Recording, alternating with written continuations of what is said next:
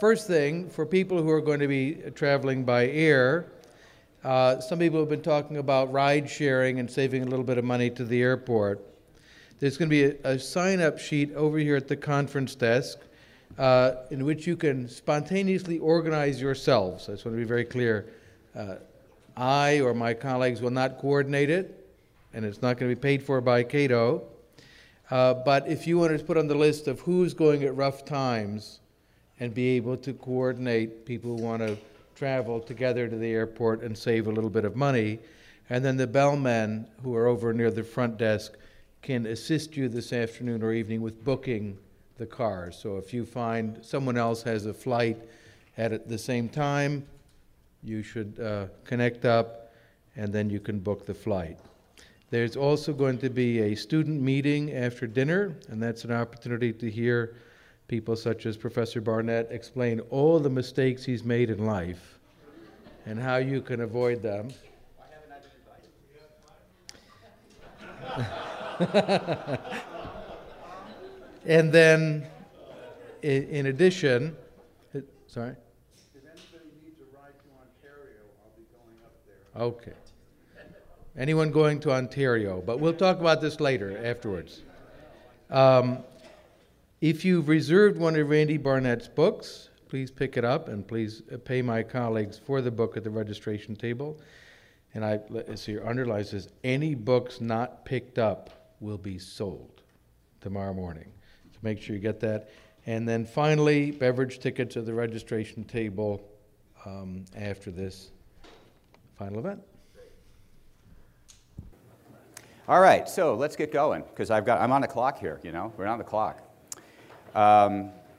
So libertarians are often portrayed as radicals, and in a sense, this is accurate. The three senses of radical could each be said to characterize libertarianism. Here's the first sense. Quote, relating to or affecting the fundamental nature of something, far-reaching or thorough. Second meaning of radical, characterized by a departure from tradition, innovative or progressive. Third meaning of radical, relating to the root of something. Libertarians do make claims about the fundamental nature of things and strive to be thorough in the application of their principles. Libertarian policies are often a departure from tradition. Libertarians do strive to go to the root of how society should be structured, and they claim that root to be liberty. However, if by radical you mean extreme, then libertarianism is the opposite of radical.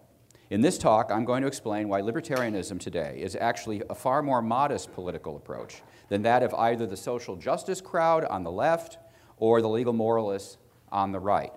Indeed, the more radical a libertarian you are, the more modest a position you advocate as compared with these two extremes. So let me begin by defining what I mean by social justice and legal moralism. Now, the social justice crowd, I don't know how many of you are familiar with the term social justice. It's very, very prevalent in academia. It's really, really prevalent at Georgetown. We are committed to social justice as part of the Catholic tradition, we are told. And I mean, that's the law school's interpretation of the Catholic tradition. But those of you, when you hear the term social justice, if you hear somebody use the term social justice and you don't know anything more about that person's a lefty. Okay, so that's just they have self-identified. They may not know what they're talking about, but they have identified what circles they run in. All right, so I'm going to define social justice in the way that I have come to understand it, being exposed to it so often as I am. So the social justice crowd holds some version of the view that everyone is entitled to some quantum of stuff. And if they don't have whatever it is that a particular social justice theorist thinks they ought to have, we need a coercive government with the power to take from those who have this stuff and give it to those who don't. Now, this sometimes also entails that no one should have any or too much more stuff than anyone else. But whether the standard is absolute or comparative, social justice consists of everyone having whatever they are supposed to have, according to the advocate of social justice.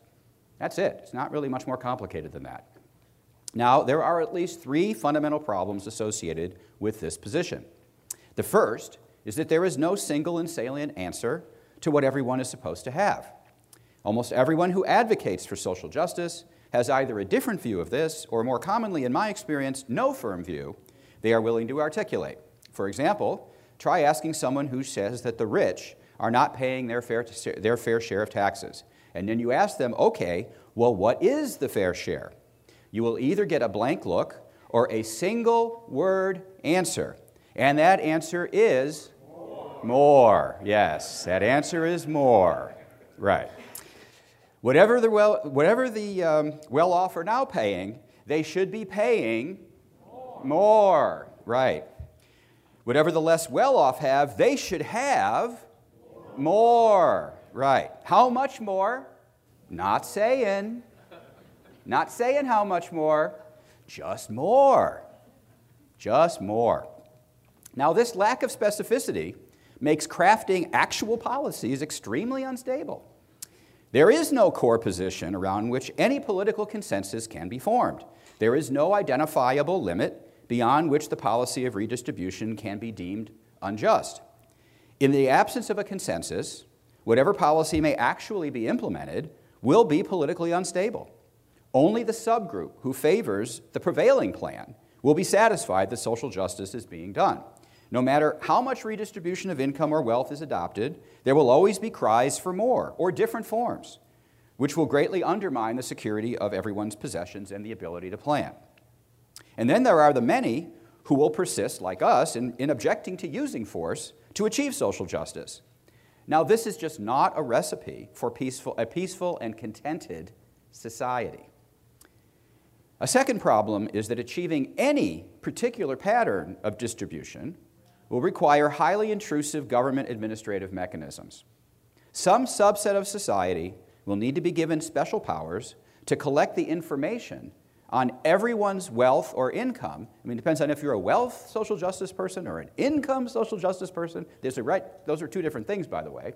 But you're going to have some mechanism that's going to collect the information on everybody's wealth or income or both. And that's not some accidental occurrence that can somehow be avoided. It's absolutely necessary to know from whom to take the wealth and to whom to give it, according to the approved pattern of social justice. Collecting this information will necessarily be privacy invasive, and the existence of a database with such information can lead to the intimidation of dissidents. Third, and finally, a problem that was identified most prominently by Robert Nozick, a wonderful guy who I was told last night is still the object of sexual fantasies by young graduate students everywhere. Whatever level of redistribution is adopted will require the continual use of force to achieve and maintain over time. The natural outcome of liberty will inevitably destroy whatever pattern of holdings is adopted as the societally just one. In addition to collecting the relevant information to discover how actual holdings differ from this pattern, some subset of persons will need to be empowered to use force to continually adjust holdings so that they may conform. These three fundamental problems lead to the following mega problem with social justice policies. Any institution powerful enough to gather this information and enforce this pattern will be highly intrusive and enormously dangerous. Not only will it have the exceptional power to violate the background rights that libertarians advocate as the prerequisite for pursuing happiness in a social context, it will have the power to deviate from the pattern of any particular social justice advocate advocates. These institutions of coercion may adopt a different version of social justice or other ends entirely that will violate the conception of social justice favored by any given proponent. And given that there is no uniquely salient pattern of distribution, the highly contested nature of social justice makes the potential for abuse even greater.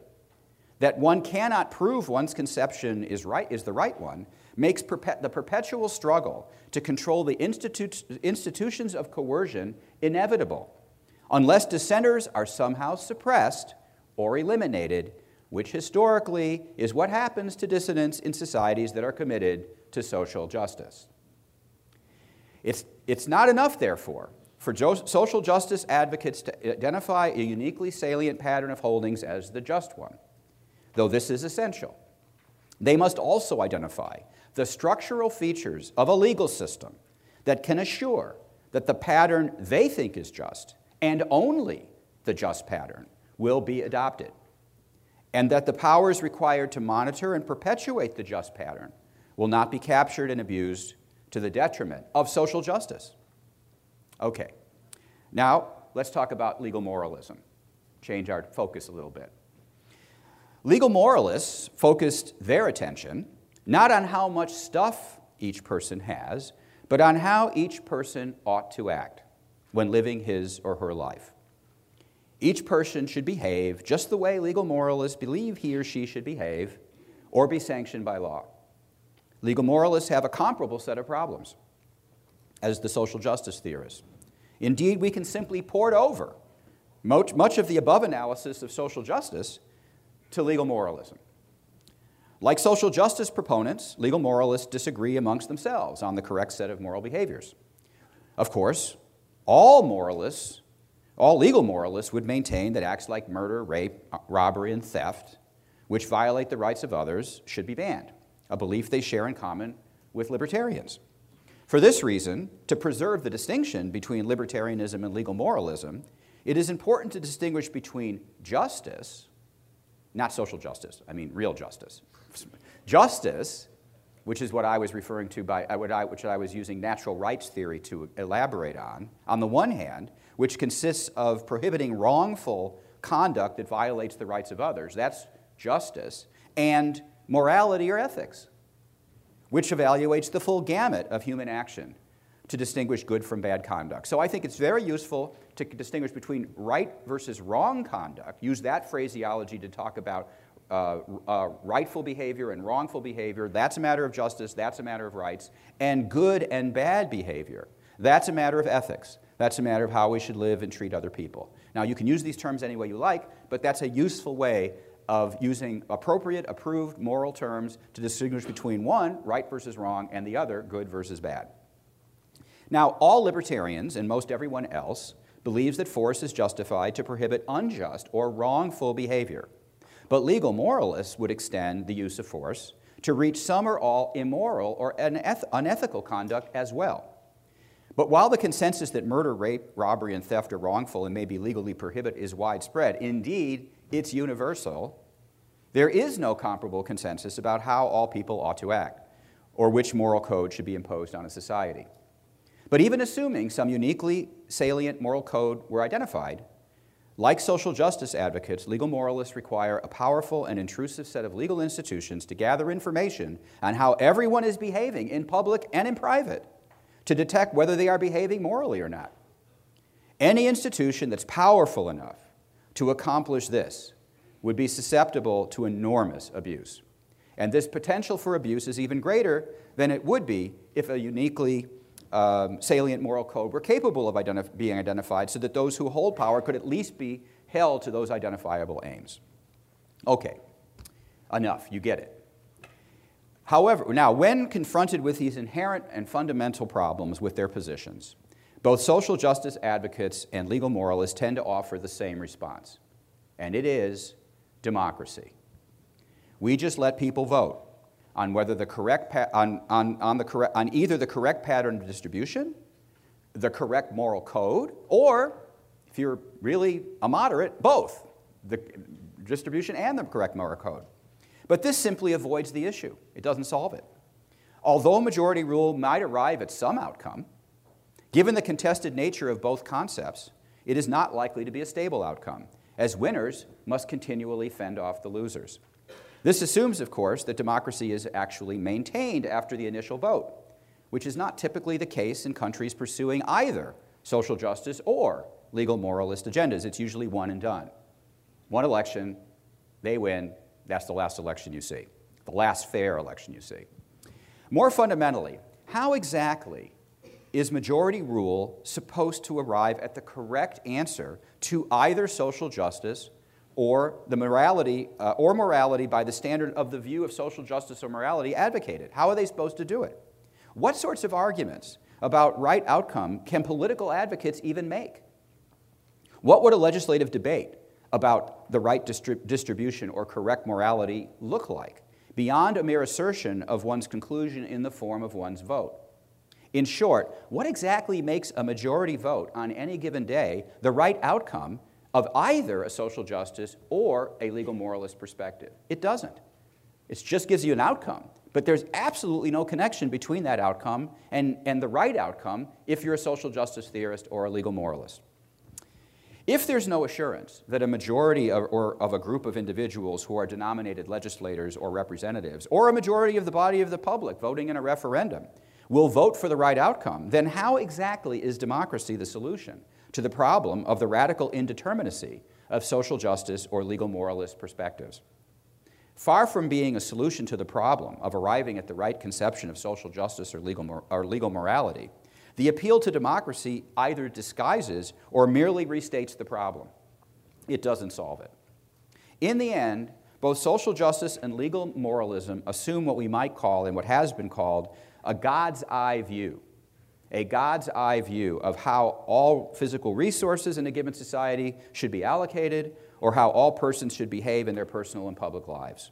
Indeed, one could easily conclude that social justice proponents and legal moralists are simply substituting a secular government for God to create their own heaven on earth.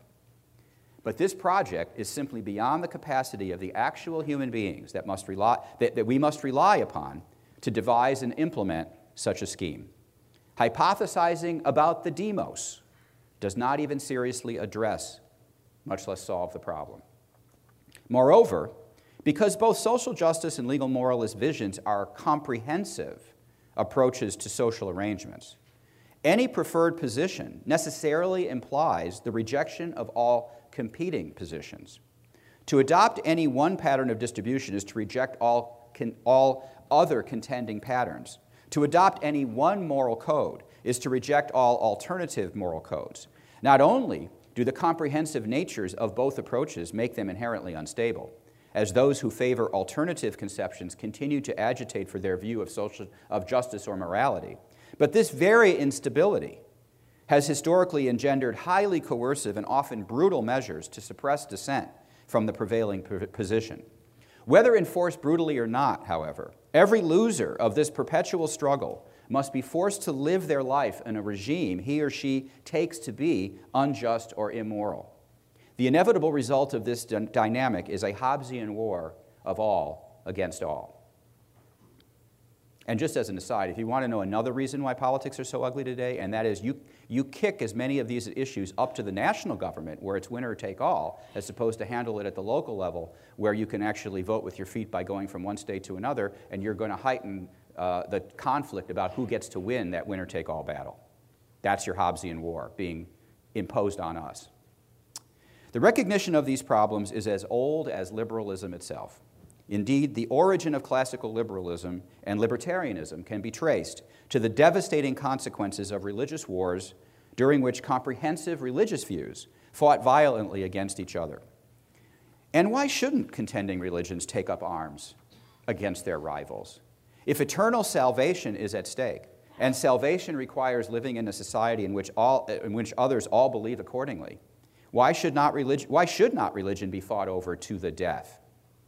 Nor has this stance been eradicated from modernity. We see it today in the radical Islamist jihad that is gaining steam in a large part of the world, both in its deadliest form and in its drive to adopt Sharia law in democratic societies that is then coercively imposed on believers and oftentimes non-believers alike. The classical liberal solution to the problem of religious wars was religious toleration, the view that matters of conscience were matters of individual choice.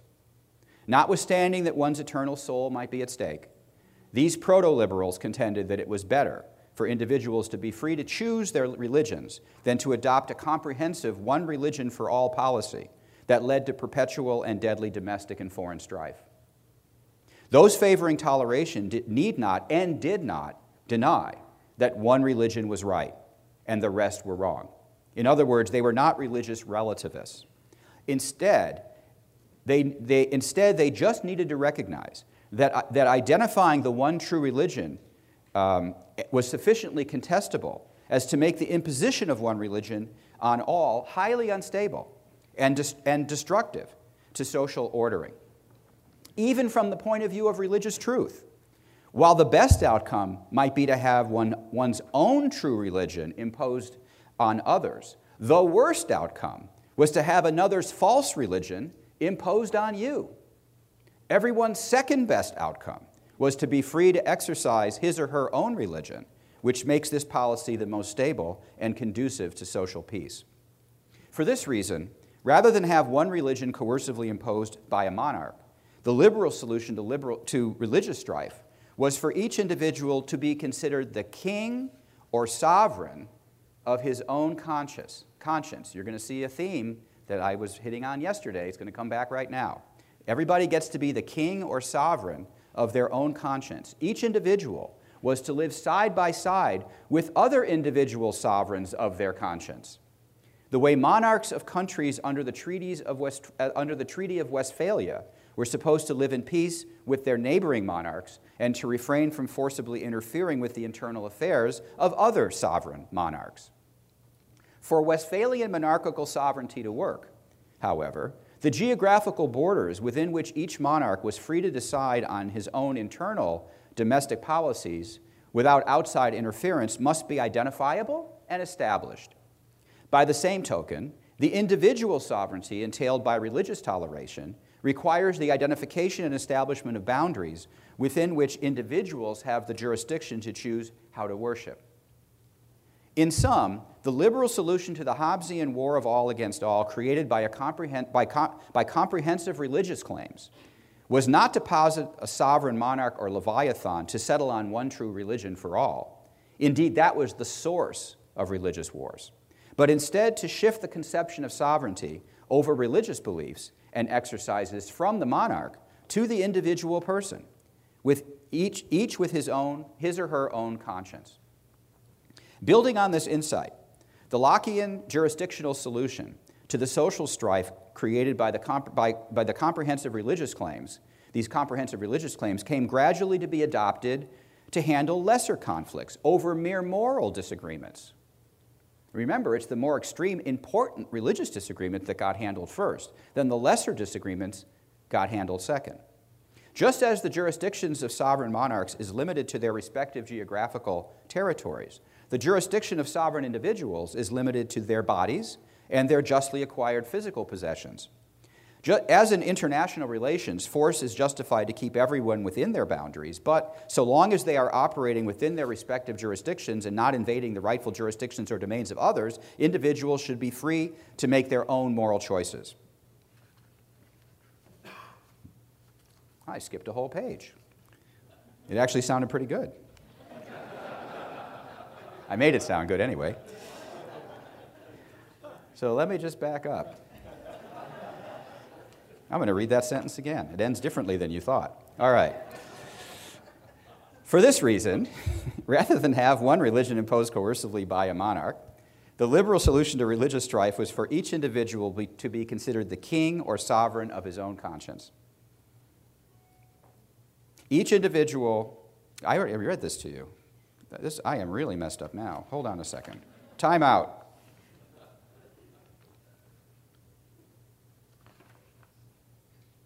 Okay. Actually, I think I actually didn't mess up in the first place. As in international relations, force is used to keep everyone within their boundaries, but so long as they are operating within their respective jurisdictions and not invading the rightful jurisdictions or domains of others, individuals should be free to make their own moral choices. The more decisions, now okay, back on track here, all right? Are we all back? Good. The more decisions are viewed as matters of individual sovereignty. This is important. The more individuals are viewed as individual decisions are viewed as matters of individual sovereignty, the more libertarian this approach becomes. Indeed, modern libertarianism can be viewed as the push to see how many types of decisions can feasibly be delegated to the realm of individual sovereignty. The debate between libertarians and others, and among libertarians themselves, is precisely how far this process of delegation can be taken. It is inaccurate to characterize this argument for delegation as premised on some atomistic individualism that assumes that each person is an island independent of others in society, any more than did Westphalian monarchical sovereignty assume atomistic nation-states. To the contrary, what is sought are the prerequisite of peaceful social coexistence in a world in which each person's actions are very much likely to affect others. As with contending nation-states, social conflict and interdependence are the issue or the problem to be solved, rather than denied by the recognition of individual sovereignty. Now, it should now be clear that modern libertarianism merely takes individual sovereignty seriously and tries to push this concept as far as it can feasibly go. For libertarians, as for Locke, private property is the concept that defines the proper jurisdiction of each sovereign person who is sui juris or competent to manage his or her own affairs. And freedom of contract governs the transfers of these property rights from one person to another. Liberty, for a libertarian, then, is not the Hobbesian freedom to do whatever one wills. It is the Lockean freedom to do whatever one wills with what's yours. There is simply no libertarianism without jurisdictional limits on freedom of action. The concept of property defines these limits and is what differentiates liberty from license. Libertarianism is distinctive in its attempt to limit coercion to the protection of these jurisdictional boundaries to the greatest extent that is feasible. Forcible interference by some with the liberty that is within the sovereign jurisdictions of others is as offensive to libertarianism as the unprovoked forcible interference of one national sovereign within the boundaries of another is offensive to the prevailing view of international relations. However radical this may sound in the abstract, it is actually a far more modest approach than either social justice or legal moralism. Although the line between mine and thine must be drawn, doing so is far more practical than specifying the morality of the entirety of human action. Although rules and principles governing the just acquisition, use, and transfer of property must be identified, this is far more manageable and less divisive and dangerous a task than continually readjusting the distribution of holdings, suppressing the acquisition of property altogether, or identifying a stable principle of fair share. Moreover, because proponents of social justice and legal moralism typically propose superimposing their schemes on top of existing structures of private property and freedom of contract, rather than supplanting them altogether, their stances are necessarily more ambitious than simply limiting legal coercion to the libertarian core that must still be determined on their account. If they're adding to it, it's more complicated, it's more challenging, and it's more radical or more extreme than simply leaving it go. Put another way, no matter how challenging the task of properly defining the proper jurisdictions of individual sovereigns may be, adding considerations of social justice or legal moralism to this task makes it even more challenging. And in this sense, libertarianism is necessarily more modest than either social justice or legal moralism. Now, what about the social democracies of Western Europe or the now expanding social welfare state in the United States? Don't these political systems combine the individual sovereignty of private property with the redistribution of social justice as well as some degree of legal moralism? Don't these represent the true middle ground, or what was once called the third way, between an unconstrained system of either social justice or legal moralism on the one hand, and the unconstrained liberty of libertarianism on the other? If these types of political arrangements are feasible, does this not undermine the libertarian objection to social justice, legal moralism, or both? Now, in some ways, I think the answer to this last question is yes. Superimposing a degree of wealth or income distribution, or redistribution, or morals legislation on a robust base of private property is infinitely preferable to the radical, single-minded pursuit of either social justice or legal moralism.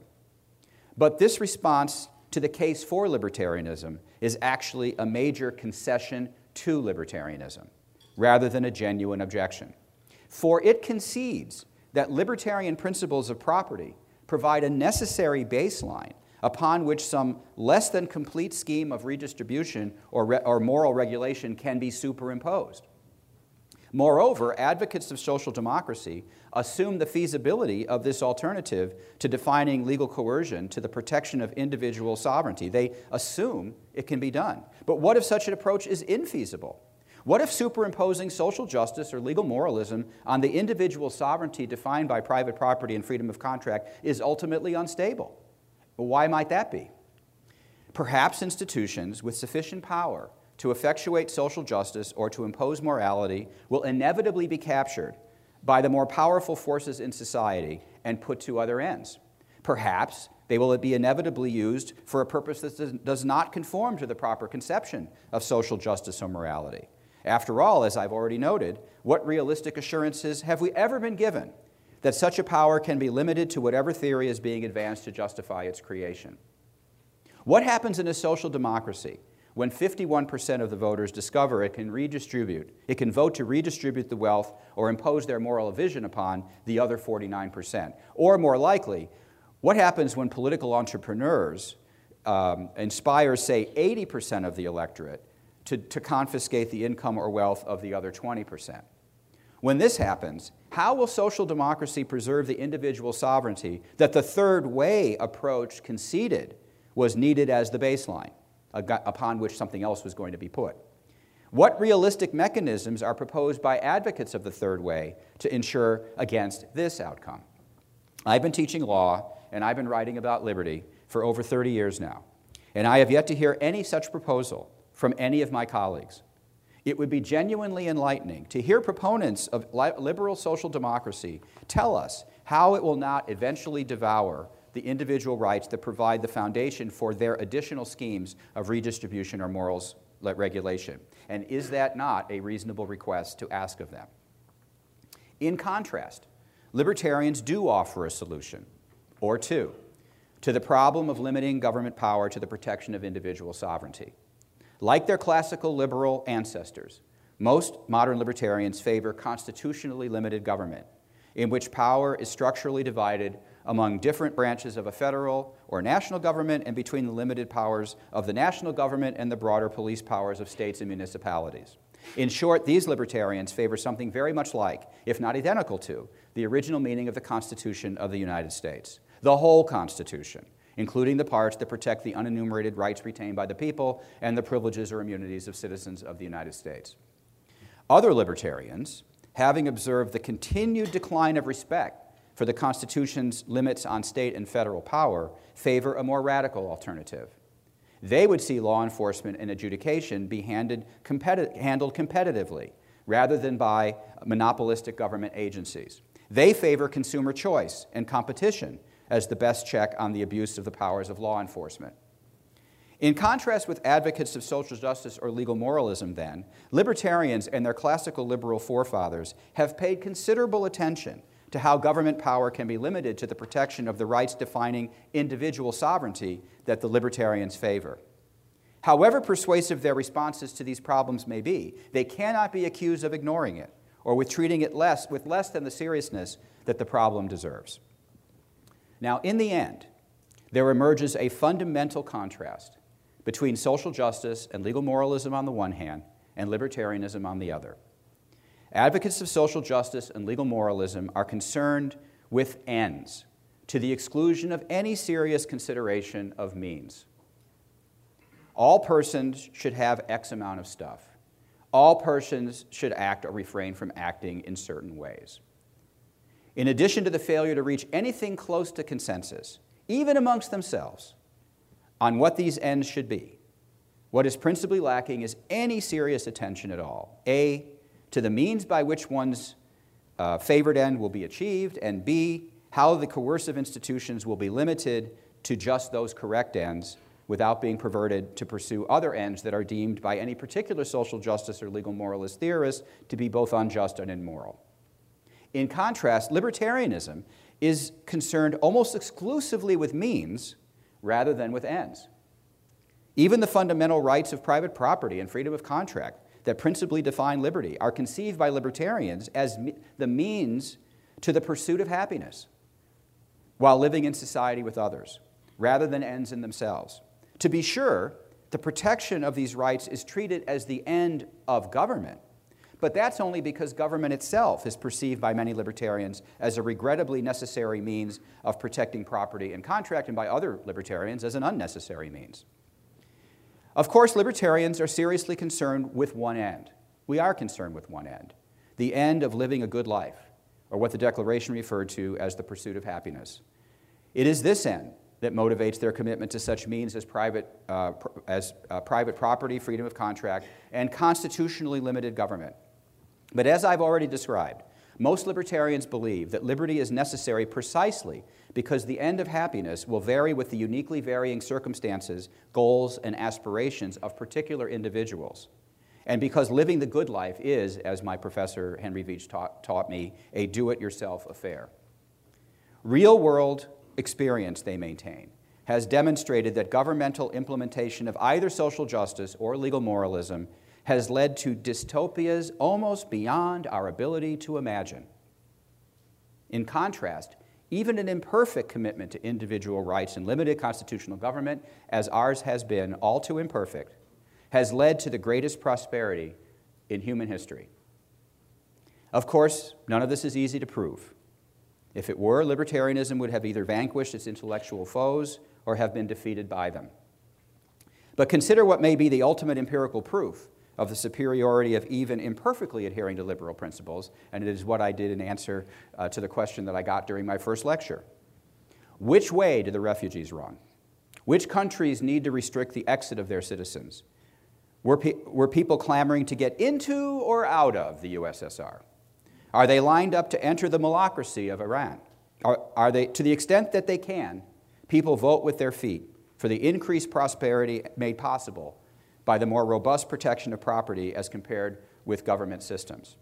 Persons who are capable of relocating tend to leave societies preoccupied by the pursuit of social justice or legal morality and beat a path to the door of societies who pursue some semblance of the libertarian way. As empirical proofs go, this one is probably as good as any other. Of course, given that there is no truly libertarian society, this is a comparative matter. Which societies protect the rights of property and contract better than others? But in the end, this too is why libertarianism is modest. Libertarians posit their models of complete liberty as a means of incrementally inching existing societies in a more libertarian direction, step by step. Libertarians believe that good things will happen as this progress is made. And if we ever reach a point where the protection of property rights is having a counterproductive effect, we can stop there. In the meantime, we have a long way to go before we reach that point, or so say libertarians, with all due modesty. Thanks.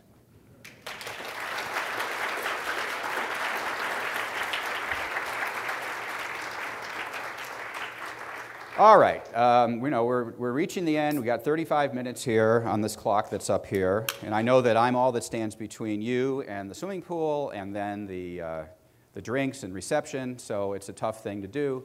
And let me just say, for this discussion and question period, I see no need to focus on my thesis about legal moralism and social justice. I think at this point in the conference, it's perfectly okay for us just to talk about what we can do as individual people, what's within our power to do as individual people to advance towards this more modest libertarian position. And let me just say, in that context, just pitching our view as modest is something we can do. How we position ourselves, and then how we position our opponents, is something we can do. I think some libertarians dispositionally like the idea of being radical and extreme. It appeals to them. It just doesn't appeal to the people they're arguing with. And so that's one thing that is within our power. So we can talk about other things besides this talk in the next 30 minutes, and I'm happy to lead that discussion and give whatever thoughts I might have in reaction. Yes, sir. First, I gotta say that this was the most eloquent, elegant, and precise description of the libertarian philosophy, moral, and ethics. It's just great. Thank you. And Thank you. I love you too, man. You're great. Thanks for that. Well, and two not so small questions. Would you say that if a man has no jurisdiction of his property, or cannot of his own free will delegate that jurisdiction to someone that he would like to have jurisdiction over him, that he has in fact no property over his things and his own body at all? And this is kind of my opinion and a question. People tend to forget that democracy, rather than an end in itself, is a means to achieve social peace and order. And do you think that when people tend to look at democracy and think that it's like heaven on earth, they are confusing the origins of power with the limits of power. Yeah, I mean, the way the left view, and not just the left, but certain elements of the right view democracy is sort of self-rule and self-determination, and that's somehow important. But, you know, as we were told with respect, the other night with respect to, for example, Latin American countries and South American countries, this has actually been an ideology that has been put in service of an aristocracy, who are the ones that actually control things. And so it's a cover story. And it's usually a cover story that's funded by and promoted by the aristocracy itself. Or whoever's the leader of the rabble is. They promote it too, and they're the ones that are getting something out of it as well. So you've made the point. I can only basically agree with you. Okay, what about the jurisdiction? What I was I saying? didn't quite understand that question. Because if a man hasn't have the jurisdiction of his own property, and he cannot choose of his own free will, he cannot consent to whom have the jurisdiction, he does not have property at all. He has a permission to use and to Yeah, possess well, that's stuff. true. That's true. But, you know, remember, I do think I mean, unless you're basically saying it's not a matter of degree, because I think it is a matter of degree. I think libertarians have a sort of, and I've been a libertarian for a long time. I mean, I've been a libertarian since the 1970s. I've been through the movement. I kind of know how libertarians think about stuff. I think that way myself, but there's some instincts I've tried to resist. Libertarians have sort of like or attracted to an all or nothing at all approach. It either is or it isn't. But in fact, with respect to a lot of these things, judging individual forms of government or individual societies, it's a matter of degree. Now, we have an ultimate goal of justice, which is all or nothing in the sense you have justice or you don't. But in achieving that, there are degrees. And so even though it's true that if you don't pay your real estate taxes, you will lose your house, and therefore, in some sense, you're renting your house from the government, you can put it that way. Still, there's a big difference between that and living in state-supplied housing. And so it's a matter of degree. Okay, thank you. Yes, sir. I'm glad you found your lost page. And Yes. we're able to complete that. I have two quick questions. As a former prosecutor, I've been a beneficiary of what I think is being referred to as policing for profit. And I think we're going through a period now that we went through back during the Harrison Act. I think Ronald Libby, who is a professor at the University of North Florida, has written a good bit on this. Are you talking about civil asset forfeiture? My question is, how do you feel about prosecuting by the Department of Justice via DEA under the war on drugs of medical providers as drug dealers? And my understanding is the first step is that since your assets are the product of drug dealing, they're frozen and you can't afford a lawyer. Right. Well, the whole idea of seizing, this is a typical problem we have in current law enforcement. The idea that, and it needs to be reined in, it's only likely to be reined in by statute. And in fact, I think Senator Paul has a bill that he's currently trying to attract co-sponsors to that would rein in some aspects or limit civil asset forfeiture. But the idea that not only do you forfeit stuff after you've been convicted of a crime. What is the difference here between forfeiture and confiscation? Because you can't really, as I understand the way the process is, if you're charged criminally, the first thing is to freeze your assets, so you can't afford to buy. I can already tell you this question has gotten way too technical for this discussion. Okay.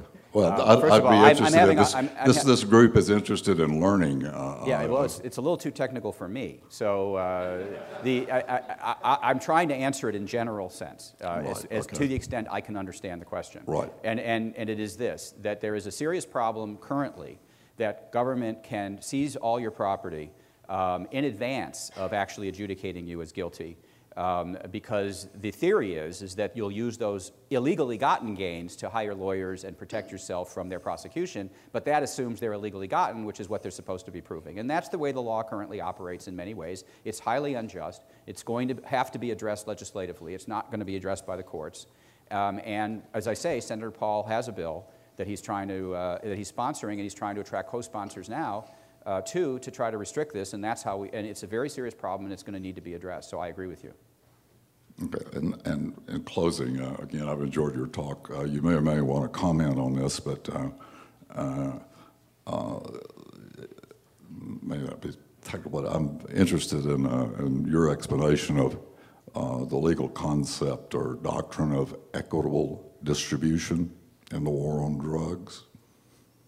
I'm not sure what you mean, and What it is, I the DEA has deputized state police all over the country as well as local police. Okay. They all participate in a drug bust of docs.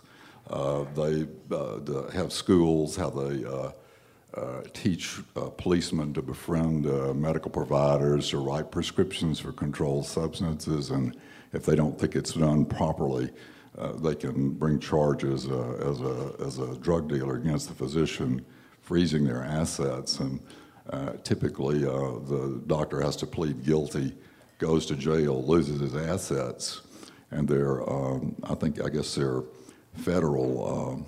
In federal laws, the feds get 20% of the doctor's practice assets. The other is divided among the state police and the local police. But typically, they use either the federal laws. Some states have much more severe laws, and they may prosecute under state laws or federal laws. But when they divide those up, they're divided among the federal police, which is the Drug Enforcement Administration, the state police that participate, as well as the local, which it's kind of anathema to free property, in my opinion. Yeah. I'm against that.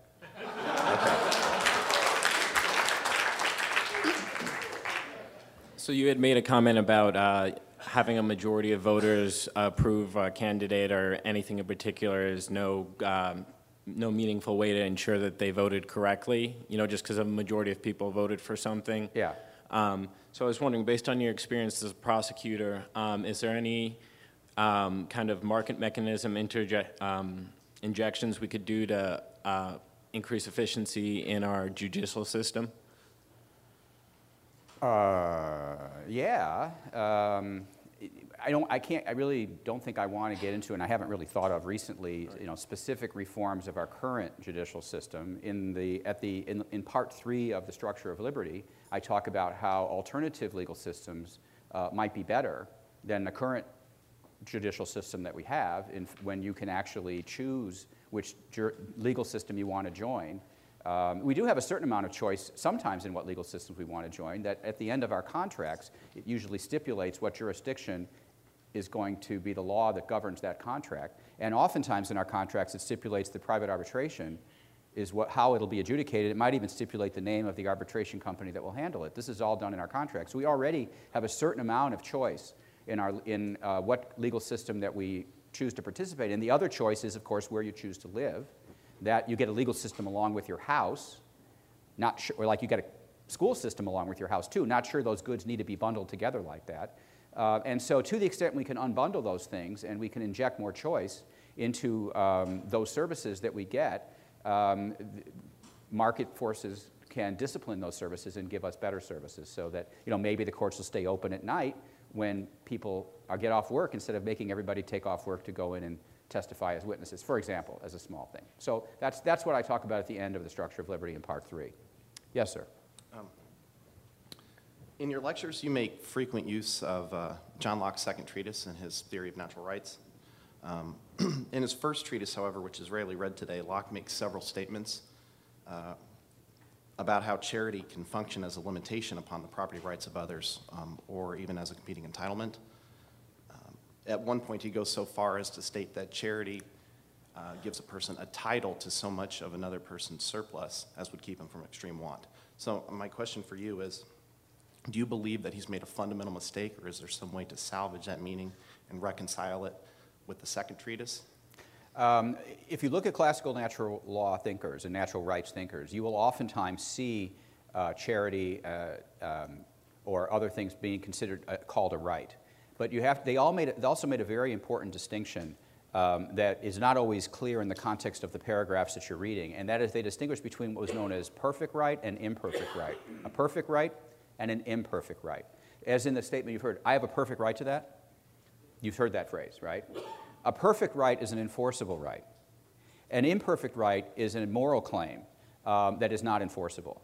So oftentimes when you see classical liberals discussing a right to charity or a right to assistance or a right to a certain level or this or that, You have to then look around to see, do they think that right is perfect and therefore legally enforceable? It's simply merely saying it's a moral claim that gives rise to duties in others. And most all the time, it's the latter, not the former.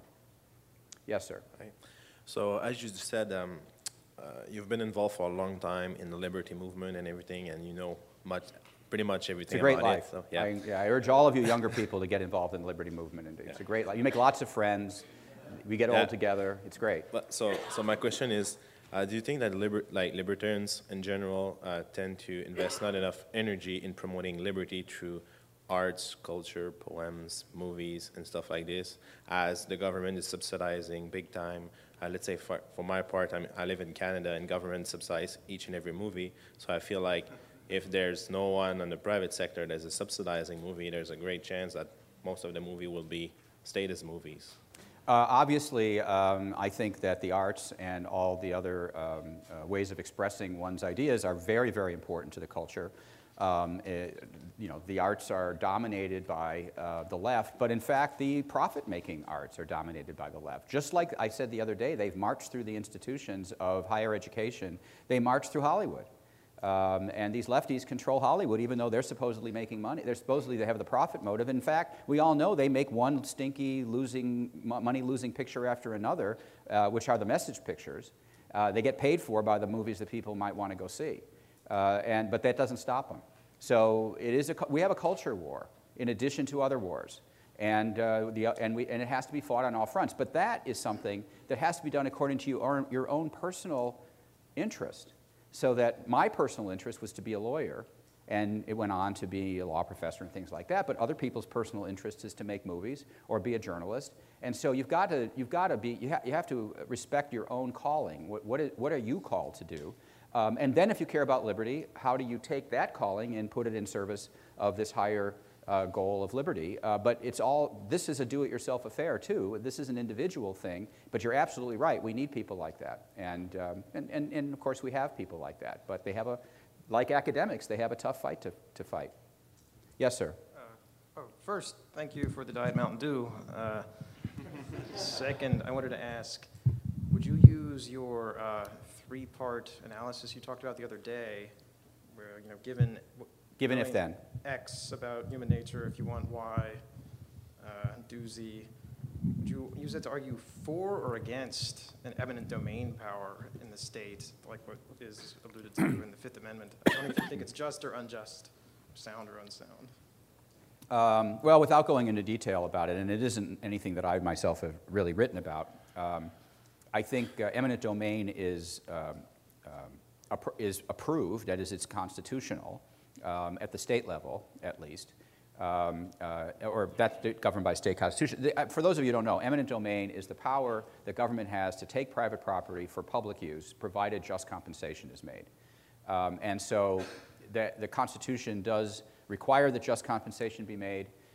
So it presupposes that eminent domain is appropriate, at least at the federal level, and then at the state level, state constitutions regulated as well. So there's no question it's constitutional. I myself, as a libertarian, don't like that power.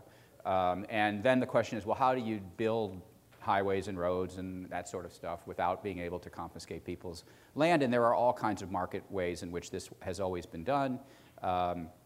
You can purchase land, you can buy up land secretly without saying why you're buying it, or you can actually, when you're building a highway or a railroad, you can actually put a curve in and go around somebody's land you can't buy. I mean, so it actually is, all roads don't actually have to be straight. You may have seen that in the real world. And so there are things that can be done to deal with this, and it's a longer story that subject that libertarians love debating amongst each other, at least young ones do. But that's my view. I'm skeptical. I mean, I'm against it. I think it's not unconstitutional. But of course, as you all know, the Supreme Court has refuses to enforce the takings clause of the Fifth Amendment because they say the Fifth Amendment says that nor shall private property be taken for public use without just compensation. But they have interpreted public use to mean public purpose. Public use used to mean use of the public, or some subset of the or a private entity like a railroad that was going to allow the public to use it. Not public use, which is anything, not public benefit, which is, or public purpose, which could be anything. So they have basically eliminated that restriction in the Constitution on the power of eminent domain, and that is part of what I call the lost Constitution. It's another part of the Constitution that restricts power that has been done away with by Congress in complicity with the courts. Yes, sir. You invited us to depart from your presentation somewhat in our questions and discussions, so I hope this will not be too far away and too distant. So you mentioned Nozick, you quoted Nozick, which makes me very happy as I'm a great fan of him. And so basically, so his You're a fan of who? I didn't hear. Robert Nozick. Oh yeah, great. Yeah. So his principle of distributive justice is a historical one. All a distribution is just if it was preceded by a series of voluntary exchanges. So unfortunately, as we all know, the history of exchanges up until this point has not been voluntary. And it is the case that even if from tomorrow we could create a perfect libertarian state, it would still be affected by the previous distribution, which was unjust. So, and Nozick himself, and this is something that greatly saddens me, obviously, but Nozick himself suggested in a paragraph in Anarchy, State and Utopia that it would be maybe conceivably possible, this is too many words to say, mean the same thing, that a sort of Rawlsian system could be used as a rule of thumb, as sort of the best approximation of a just distribution, which we cannot really find out what it is. So what do you think about this? And yeah. Okay, let me just restate the problem for everyone. The problem is that to the extent existing entitlements, existing distributions of rights are in some respects unjust because they themselves were based on some kind of taking in the past. If you adopted a libertarian state, what would you do about those titles that, even by the libertarian's own theory, are not actually, the stuff is not in the right people's hands? I think that this brings up an important issue, and I do think one of the responses to that is to realize that a lot of this is time-bound, that the passage of time ought to be allowed to lay rest to ancient claims. Because as you well know, and you know from reading the newspapers, there hardly are any people who live anywhere who didn't take that land from the previous people who used to live there. I mean, the Celts came in and conquered Ireland. We're not really still complaining about that anymore, but they did. And so you can just pretty much go anywhere, and everything's been taken from somebody. With the passage of time, you have to let these claims go.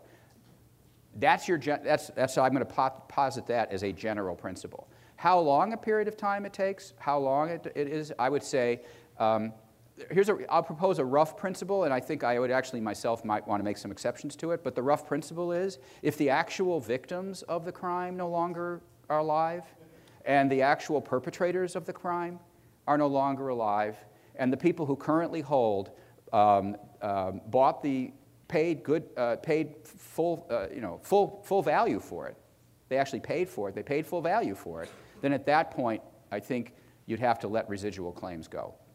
I can think of some exceptions to this that are historically around, but by and large, I think that is a good rule of thumb. As long as you have a living victim, maybe the living victim's children, an identifiable group, and you have a living perpetrator, or somebody who got the goods from that perpetrator without paying good faith money, money in good faith for it, then I'd say go get it back.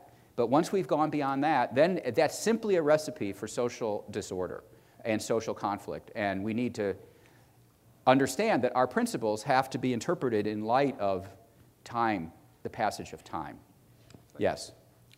Paul Krugman once wrote that the basic picture you should have of government is as a giant insurance company with an army.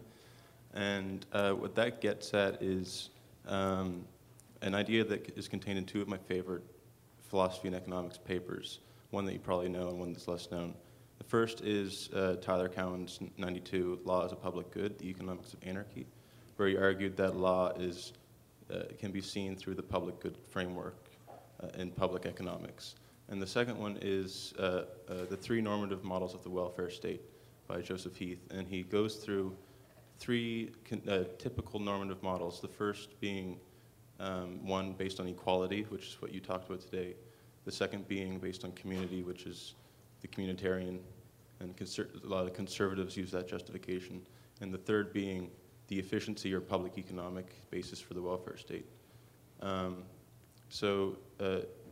We know from Ronald Coase that hierarchies and command control within corporations can be an efficient solution to transaction cost. Those papers argue that in the case of law, and even that normative argument can be extended to the welfare state. Yeah. So that's a much more challenging argument, in my opinion, to knock down. Right. Well, I mean, in order to respond to it with the seriousness with which it deserves, I'd have to have read it recently, or in some cases read it at all, and then I would have to figure out what its assumptions were and deal with it. So I just can't do it justice, given your citation of it. And sure, of course there are. Let me back up and say, yes, there are technical objections to different libertarian positions. And Tyler Cowen is a libertarian himself. So there are technical objections to some libertarian positions that are more serious in that sense because they operate in some respects within libertarian premises. Like on your grounds, here's the problem you've got. And you have to deal with those if you're going to be a libertarian theorist. The point of my talk is simply to say that when we go up against these core intuitions and our claims that are being made by all kinds of folks who are themselves not theorists at all, who are arguing for social justice on the one hand or legal morality on the other hand, there is a fundamental problem with their views, and that our view is more modest than theirs. Does that mean our view is not subject to any kinds of objections or problems? Absolutely not. But those views are worse, especially when they're only going to be superimposed on our views as an extra add-on. Then they have all the problems of our view, and then they have their view, the problems of their view added to it. So, yes, there are other problems you could raise towards our view, but I can't answer those because I'm not that familiar with them. Yes, sir. Hans Hermann Hoppe is a man some of whose works I've read. He makes pretty persuasive arguments to me about the privatization of many, if not all, government functions. I'm wondering if his views fit under the umbrella that we've been discussing here, or if they're considered beyond them. I haven't read them, so I can't speak to them. I will say that in Part 3 of the Structure of Liberty, I argue for a competitive system of law enforcement and a competitive system of adjudication. By way of recommendation, I'd say almost everything I read, I respond with, yes! By Hans Hoppe? Yeah. Well, that's a good sign for him. That means something to me that you like him. Yes, sir. Dropping back to an earlier talk, you mentioned that the doctrine of sovereign immunity is the source of the rules that give immunity to police officers and to judges and prosecutors. Now that you're no longer a prosecutor, do you believe that that is a good idea? The results of these often strike civilians as unjust. Right. And I wondered if you see a way around that. I mean, I'm not in favor of it, but here's the problem with it. I think some of this, I either said this privately to somebody or I said it in front of all of you. I can't remember. Maybe I said it at the Institute for Justice on Saturday. But one of the problems, maybe that's where it was, the problem with eliminating sovereign immunity, and it's just a problem, I'm not saying we shouldn't do it, and that is the people that actually end up paying for the lawsuits against the people who have committed these offenses are the taxpayers. I mean, if you have a private lawsuit against these government agencies, they don't pay for it. They don't have their own money to pay for it. I mean, it's okay if you go after individuals, but that's not where the bucks are. They get multi-million-dollar settlements against government entities, and then the taxpayers, innocent people, have to pony up money to pay other people who might be innocent people. I mean, that's entirely possible. It's not an argument that we should never do that, because it might be that, well, maybe that's the way you get taxpayers to make their agents in government responsible so that they won't be committing these offenses. So all I'm saying is that it's not as clear-cut as when you go after an individual tortfeasor who themselves did it, and for their money, or the money of their investors, to go after a particular government official and then have that judgment be satisfied by innocent taxpayers. So that's not an argument in favor. It's not really an argument in favor of sovereign immunity, but it's an argument about caution in arguing for unlimited government immunity. That's unlimited government liability. Let's put it that way. Now, I myself, in my first published article as a law professor, my second published article as a law professor, advocated that we do implement, instead of the exclusionary rule in criminal law, that we implement a system of compensation to victims of police misconduct that are monetary and that are assessed against the police department who employ that policeman. Because I believe that police departments are somewhat conscious, they're very conscious of their budget. They know how much money they get. They know how much money they have to spend. And a hit to their budget is a hit that they will notice and they will care about. They don't really care that much when evidence is suppressed in a trial because that doesn't really affect them. And besides, they can blame that on the judge and they can blame that on someone else, and it's not their fault. And they got the bad guy off the street, it's somebody else who turned them over on a technicality. But if the money's coming out of their own budget, now you've got a hierarchical command system in which the sergeant tells the beat officer, you can't do this or you shouldn't do that. That's a lot bigger influence on what beat officers do, that what their supervisors tell them to do, than what a court down the road might do, either to suppress evidence or even to assess a fine against them. So I do think that anything that would affect the incentive structure of police to become more responsive to the people they are supposed to, quote, serve and protect would be an improvement and is necessary. Because as much as I like cops and I work with cops, I respect cops, I think most cops get into the business for the right reason. There's just no question that cops abuse their power and need to be controlled, as all people with power need to be. The exclusionary rule says that evidence that is obtained as a result of police misconduct cannot be used against a criminal when you're prosecuting them. It's excluded from evidence. Now, one of the big problems with that as being the only means of policing police misconduct, it means that the police only pay a price, or the price is only paid by somebody when you actually prosecute somebody who's probably guilty. All the people who are innocent of anything, and there's no evidence of misconduct found, there's nothing to suppress. So the only time you suppress anything is when you're actually prosecuting somebody against whom there's been evidence of guilt. That's the evidence you're suppressing. So it's kind of perverse. And it's one of the reasons why in a swearing contest between cops and people whose rights have been violated, it's always a swearing contest between cops and people against whom there's evidence of guilt. It's not a swearing contest between cops and perfectly innocent people who they searched unreasonably or without a warrant and nothing was found. Those people have no claim, none whatsoever, because there's nothing to suppress. That's what I proposed be rectified by having a system in which innocent people of police misconduct who are guilty of nothing can go in and make a claim in a special court, a special claims court, which is devoted to satisfying those kinds of claims. But, I proposed this in 1983. Hasn't happened yet. Yes, sir. Thank you, Professor. Two comments. First of all, just in passing, not inviting a discussion, your argument in support of sovereign immunity would also apply in support of immunizing corporations from being sued because you're only punishing the shareholders who did nothing wrong. So I have problems with the argument, but I mention that because I'm standing here, that's all. The main question I have is restoring the lost Constitution and the firmly held beliefs of most of us in the audience are we ache for the Constitution the founders gave us. We want that back, and it's been abused and altered by the usual stuff. But my question is, the Constitution itself, looking through a libertarian prism, was not drafted by Cato. It was drafted by politicians who were determined, for better or for worse, to end up with a country. And that was the goal. And it involves, of course, enormous compromises. Therefore, it is not the holy grail for libertarianism. My question, because I ask the question myself all the time, if you wanted to give a message to all those who could affect policy, what parts of the Constitution would you wish them not to adhere to? What parts of the Constitution, as a libertarian, offend you the most? The income tax amendment, I would start with that. Let's take the original Constitution, because I've always felt most of the amendments made the Constitution worse by a head count. But I don't want to have that. Just in the Constitution, and we'll throw in the Bill of Rights, because it's the product of the founders. Which provision or two provisions, as a libertarian, offend you, if any, or you wish were different?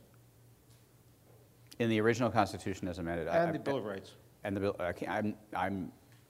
Not thinking of any. But let me just say, I did actually address the question of whether the Constitution is libertarian or not in the Cato Journal. That's what it's called, right, Tom? It's the Cato Journal, right? So it was in an issue of the Cato Journal. I was given the, what's the name of the lecture we have, the fancy lecture? Yeah, the B. Kevin Simons lecture, Constitution Day lecture, and I chose my lecture topic to be, is the Constitution libertarian? And so I went through all the clauses that seemed like they were and all the clauses that seemed like they weren't, and the conclusion is that it's not a libertarian constitution per se. It's just the most libertarian constitution that's ever actually been implemented in the history of the world. So it's a relative matter. I get back to my earlier point. These things are relative, they're not absolute.